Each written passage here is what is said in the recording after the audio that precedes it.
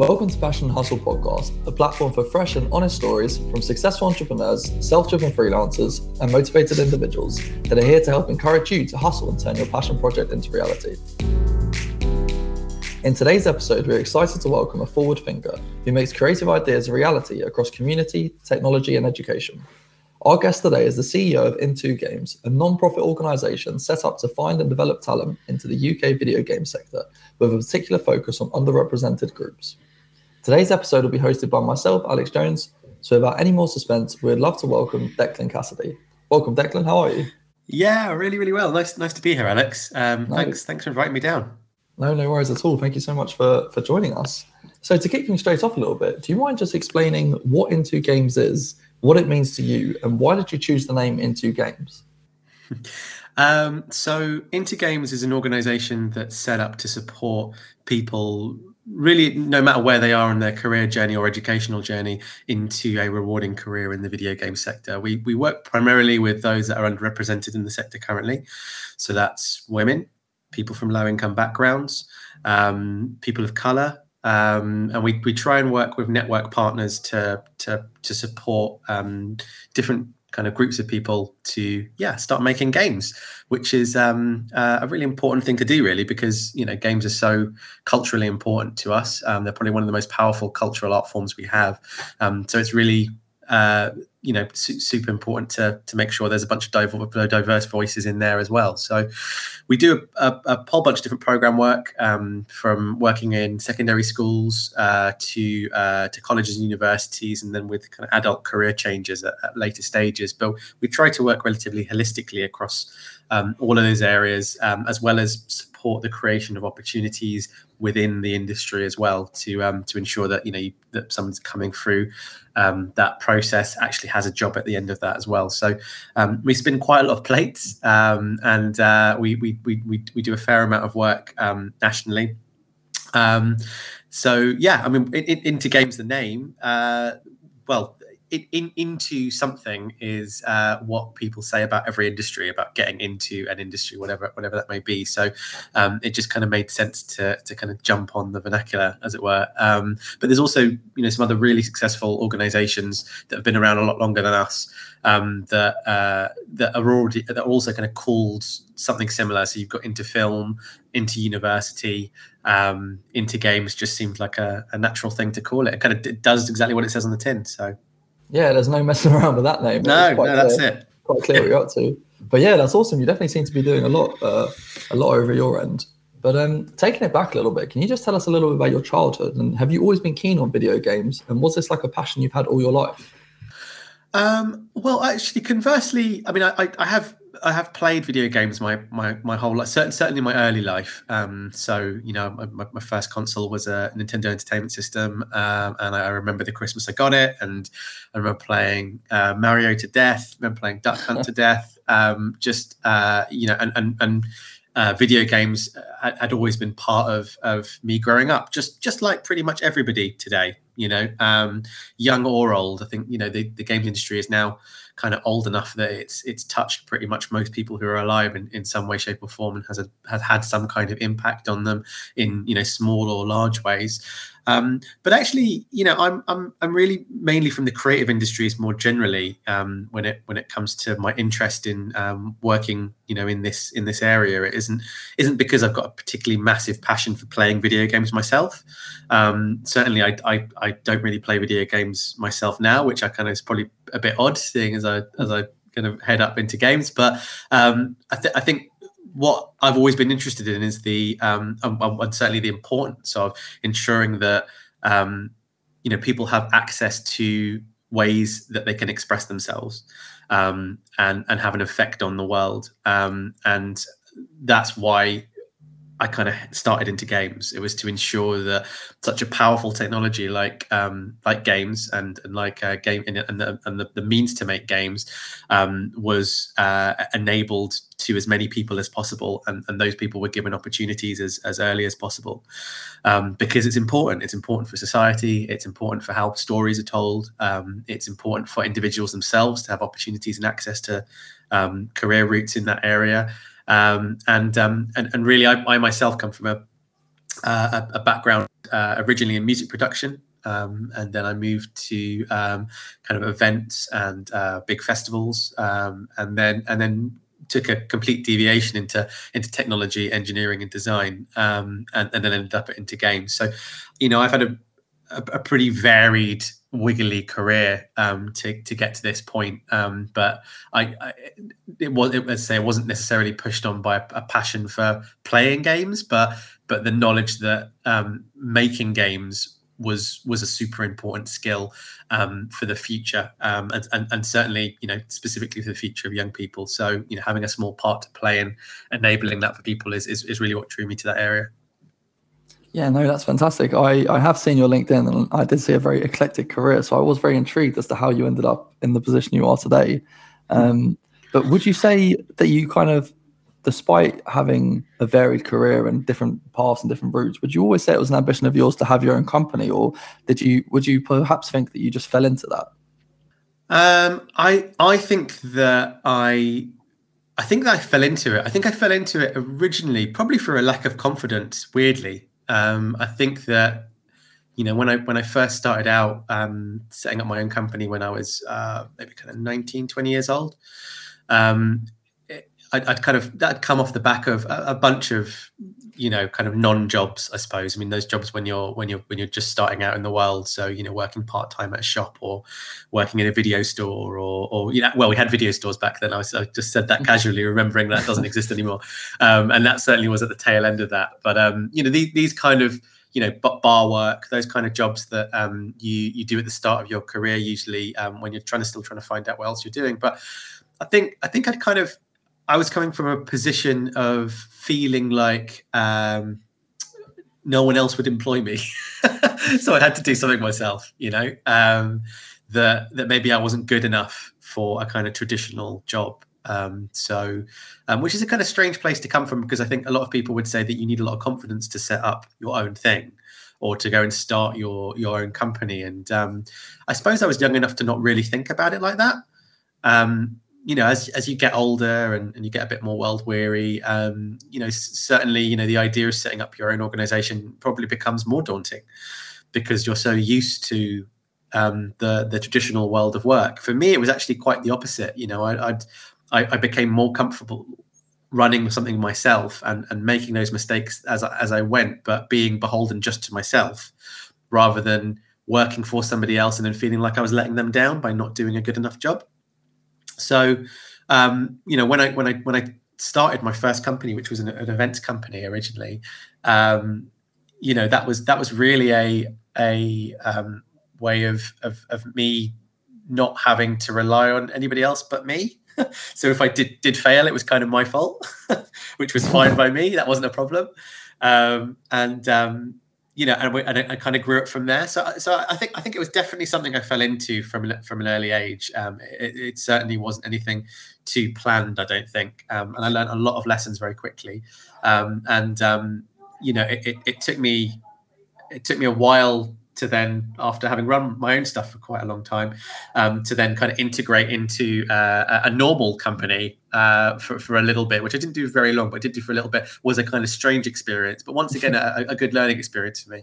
But I think I've done everything the opposite way around a lot of the time. So, yeah. Well, I think that's a very interesting point, because I think, well, here we're promoting people to start their own business, and often entrepreneurship is this idea that it needs to be quite thought out, and you need to have a real clear background in business. You need to have a clear vision of what you want to do, but you're kind of suggesting that that's not necessarily the case, and you can kind of just make your way through it.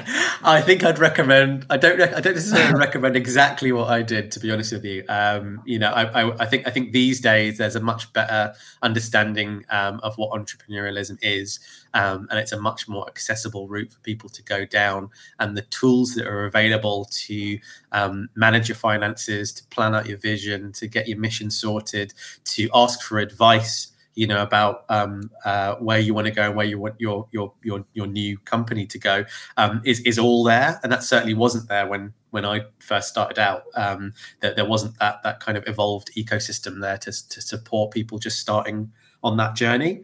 I was kind of 19 years old, loved producing music, was had just moved down to a city because I dropped out of university, and ended up. So I was studying anthropology and politics at Sussex. And I have no idea how I even got into that, because my A-level results were not good, but somehow I'd managed to kind of skim my way into a nice, a well-renowned university. Dropped out after the first kind of 6 months, and then fell into music production for an access course, because I've been doing music production on the side since I was about 15. And at that point, I think it was more of a search for what was I going to do? How could I start something myself that wasn't a normal job? If the tools available now had been available then, and there was this kind of sense of being an entrepreneur or setting something up yourself, then I would have done it very differently. I would have really thought about the vision and strategy for the future, and who I was serving. And how I could serve those people as best as possible. And what actually happened was I kind of flailed my way through, the next kind of 5-6 years, growing the events organization, very organically and very messily, to the point where it was incredibly stressful. And I think that's another part of this. I think there's really great things in place now, to say, yes, it's great that you want to go and start something, but also, look after yourself as well. And that's that kind of personal wellness around that is something that I would have loved to have been able to understand and access at that particular point in my life. And I think that's there now. So yeah, I wouldn't say, I'd definitely say you got to have a good idea about where you want to go, and all the classic things about knowing your customer and where that happens. But I would say that with all the plan in the world, it will never go the way you want it to go. So it doesn't matter, it's great to have that plan. But I think also, something that those early stages taught me, and still today, is that, you can have the best plan in the world, but I actually 100% guarantee it won't go that way. You can be as prepared as you like for things, but you need to be someone that can quickly change direction and take stock, and not take it too personally, when something doesn't happen the way you want it to happen, and maybe see the kind of other joyous connections that can happen from things that you didn't plan, of which there are many. Definitely. I suppose even anybody who's really prepared, there's always room for error and mistakes, and you can't really prepare for that. So I guess when you're starting off, you learn from your own mistakes, and it is a real case of trial and error, and you kind of just figure out what's working and what's not, and learn yourself. Yeah, and that's the fun, I mean, that's the joy of it, I think. It's the not knowing what's going to happen tomorrow. It's the kind of the sense of just giving it a go yourself, and constantly learning, and picking up different parts of the organization and having to run with it yourself. And it's that after you want to make the transition out of that as quickly as possible. To be honest with you, I mean, you want to do all of that learning. And kind of, wearing every hat, obviously at the start, because you kind of have to do that. But, as long as you can kind of get out of that as quickly as you can. So you're not doing the HR, you're not doing the accounts, you're not doing the people management, you're not doing the project management, you're not doing, not doing marketing, you're not doing all these things yourself all the time, because, that leads to burnout very quickly. I'm not saying it's fun, because it's good to also know these areas. So when you grow, you've got something to say about each of those areas, and you can have a intelligent, good conversation with the other people on your team about them. But, really you want to kind of get on with being the CEO or whatever you decide to call yourself, as quickly as possible, and doing that bit of work, creating those partnerships, coming up and leading the vision, being, learning how to be the leader that you need to be, as fast as you possibly can, because otherwise you'll get bogged down with all the rest of the stuff, and you'll be in the trenches for a really long time, and it gets weary down there, and it wears yourself out, and that's where you can get burnt out, and you can get very tired, and you can not want to do it anymore. Definitely. I mean, that's real valuable advice, and just kind of putting yourself, not necessarily having you as the main person having to do everything, but maybe delegating and trying to work out, all right, where do your skills lie, instead of having to do absolutely every task. Oh, yeah. Like you said, burning out. Get out. It's hard though, because I think people who are entrepreneurial, are doers, they like getting stuff done.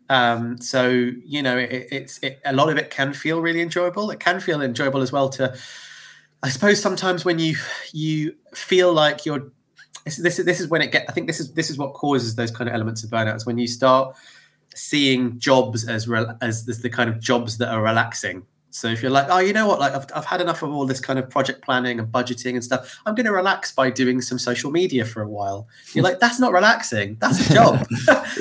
So you can't, I'm going to relax by, filling in some of these numbers for a bit. And it's like, no. That's, work 8 hours, get it done in that time, sleep 8 hours and look after yourself. If you can't get the job done in 8 hours, there isn't many jobs that you can't just get done in 8 hours, above work. So just be really focused and clear on what your day is and the tasks that you need to do, and do the hardest stuff first in the morning. And just crack on with those bits and try and not to work past 6 o'clock. Because the quality of your work rapidly falls off a cliff after 4 anyway. So don't take the time for yourself and recharge and get ready for the next day. I kind of hate these these guys. I sleep 4 hours. I only drink bullet coffee in the morning. This kind of culture around overworking. the kind of overworking and kind of startups and it's kind of starting to die now. Actually, I think it kind of peaked a couple of years ago. I feel like, but and there's a much more healthy culture which is now being promoted around looking after yourself and sleeping enough and concentrating on your own wellness throughout this. So I think that's more pervasive now than it used to be. But certainly, God, I really hated that kind of that old work hard, play hard, no sleep. Go and do this thing. That's the only way you'll succeed, because it's not true. It really isn't. You have to produce really high quality work. You have to be really focused. You have to have a clear vision and mission. Yes, all of those things are extremely true, but you can get that done in 8 hours a day. And you can go back and look after your family or your girlfriend or boyfriend or whatever, and spend time enjoying life. Yeah. So 100%. No, that's excellent. That's excellent advice there.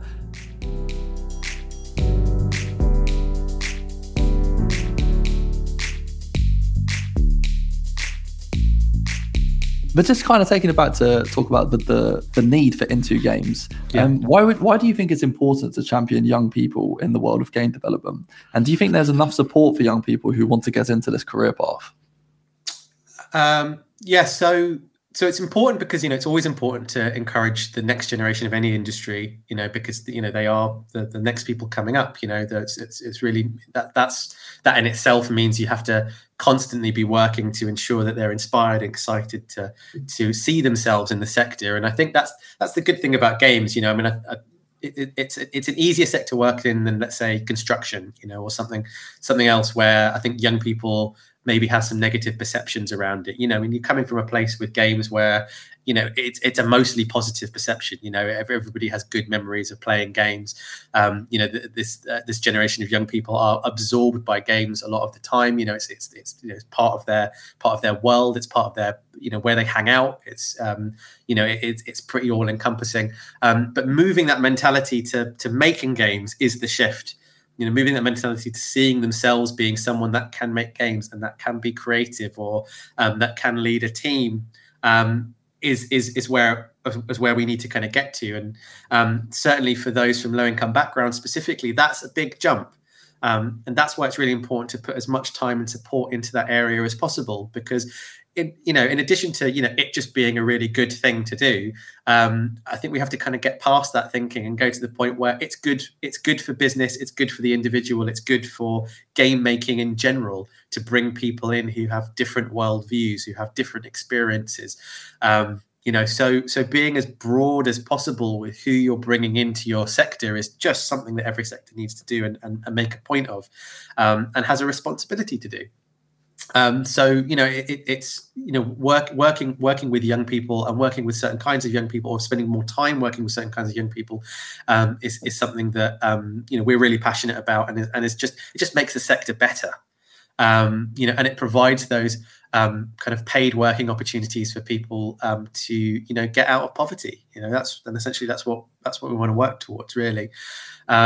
So that's why it's super important for young people to kind of see themselves in this sector specifically, because it's something that they they have a great attachment to as well. Games are so important in people's lives, and the ability to make them essentially, I think, has a bit of a kind of it provides people with a mental shift to become not so kind of passive consumers, of which there is just far too much of today.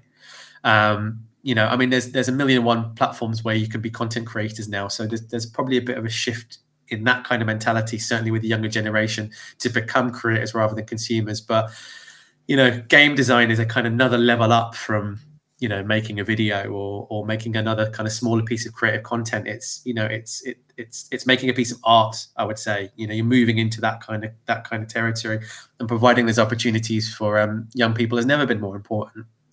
Was there another part of that question as well?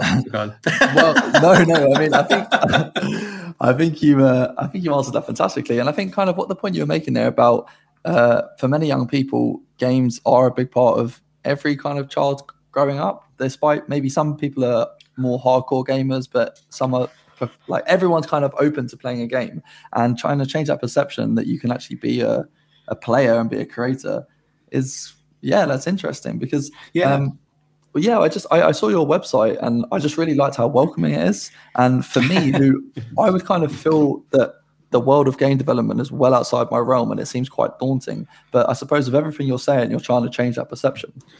Yeah, I mean, there's so many different types of jobs in the games industry. Like, it takes so many people to make a game. I mean, there are instances of people on their own making games, but they're really quite few and far between when you're talking about popular titles, kind of commercial titles. The vast majority of video games that people play are made by, teams ranging in size from, kind of 2 or 3 people right up to, 1,000 plus.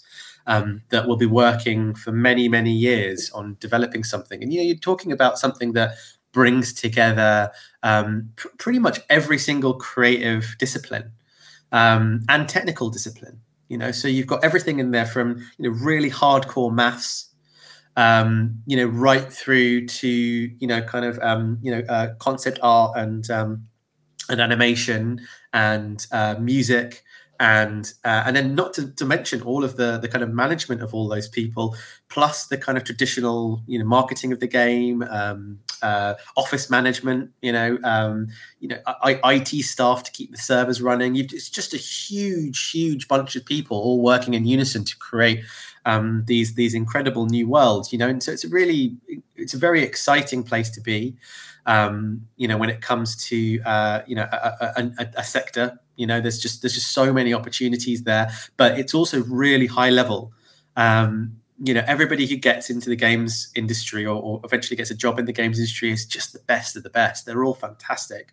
The games industry is a really warm, welcoming place of people that have kind of breathed a sigh of relief that they've got there, and you really feel that because they're so open to wanting to help other people come into the game sector. And when we started into games, that was one of the big things that I found really refreshing, was that the sector was just desperate. The people in the sector were just desperate to go out into schools, to go and be mentors for people, to go and provide portfolio reviews, and just really wanted to provide that support for people coming in. And a big part of that is because it's so hard. There's a fair few thousand people that finish university games courses every year, and there's not enough entry-level positions. So a lot of people are disappointed, and it takes a lot of people a long time to finally get into the sector. So people might come out of university or have been designing games in their own time. They might not just choose a university route, but they might have to work 2, 3, 4, 5 other jobs for years, which is totally fine. And I'm a big believer in that squiggly career path. So that's not the end of the world. And I think nobody should just expect a job in the thing that they've studied at university. It often takes time to get to where you want to be. I think a lot of people do get quite disappointed that they're just not suddenly working in games when they finish uni, because it is so competitive. And you have to be so good to be able to come and get a job straight out of university into the game sector. More likely you leave and then you kind of, pootle around different other bits of work, maybe find something else completely that you love, or use your game skills in other areas, of which there's a big growing space out of the games industry where game skills are really relevant, so, from architecture, even medicine, certainly the virtual reality and immersive sectors, the theatrical sectors, all kinds of other areas where, being able to create and manipulate things in virtual worlds in real time is really important, or it's beginning to become much more important. So there are lots of opportunities for people with those skills out of the game sector. But if you're talking about, wanting to work in video games, then, you got to be prepared to put the time and effort and work in and do lots of stuff outside of traditional study to kind of get your skills up as quickly as possible. Definitely. I mean, elaborating on that point, what advice would you give to the students listening who want to get into game development and want to do more things to make themselves more hireable whilst they're still at university? I think, so certainly take part in as many game jams as you possibly can. You want to be building up your portfolio, to obviously to the point where it's ready. So going on to ArtStation and looking at people who've just been hired and looking at their portfolio is a really good way of understanding where you need to aim for. So you'll often see, if you're on LinkedIn as well, you'll often see people saying, I've just got hired by X studio. And if you can see that they've, just come out of a degree, then you'll have their name there. Go and look on ArtStation for their portfolio and see what it looks like. Potentially, if you're going down an art route, I think otherwise, taking part in as many game jams and ways of stretching your skills as possible shows that you're somebody that will learn outside of kind of traditional education. So don't rely on just school or university to provide you with the skills for you to get that job. Like, that's just not going to happen. You need to sharpen your skills kind of all the time.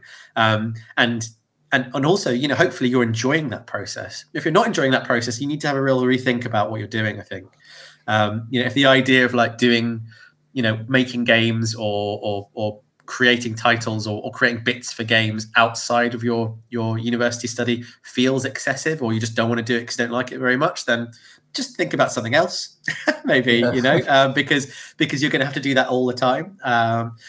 I think by doing that, you're also, proving that you're somebody that loves learning, and that's what studios are looking for. They're looking for people that have a passion for learning and will always update themselves with the latest information about the latest game engine or different tools or processes, because within games you're working at the cutting edge, so there are always new things to learn. There isn't a single person working in a major game studio today that won't have learned a whole bunch of new stuff by the end of the last year of where they've been working, because there's just a constant stream of new technology that's being implemented, new ways of making things move in certain ways, or new whatever it else is. There's just a constant stream of stuff that needs to be learned constantly. So you've got to be someone that's prepared to enjoy that, and to kind of implement those things within your own practice quite quickly. Other than those little things, I think going to as many networking events as possible is really good. Getting a mentor as quickly as you can is really ace. You can use something like Limit Break, or you can come to Into Games. We can support you in the right direction of that. So certainly our Discord is a really great space to see those game jams and get connected to industry peeps. Enter yourself into awards if you can. There's regular kind of game design competitions that happen on things like the Rookies and Into Games as well, that can give you a good way of practicing your skills, and then potentially lead you to get prizes as well, which are always great to put on your CV. It's great to get some awards. We run something called the IG50, which is the 50. It's a yearly award program where we highlight the 50 most employable unemployed people in the game sector.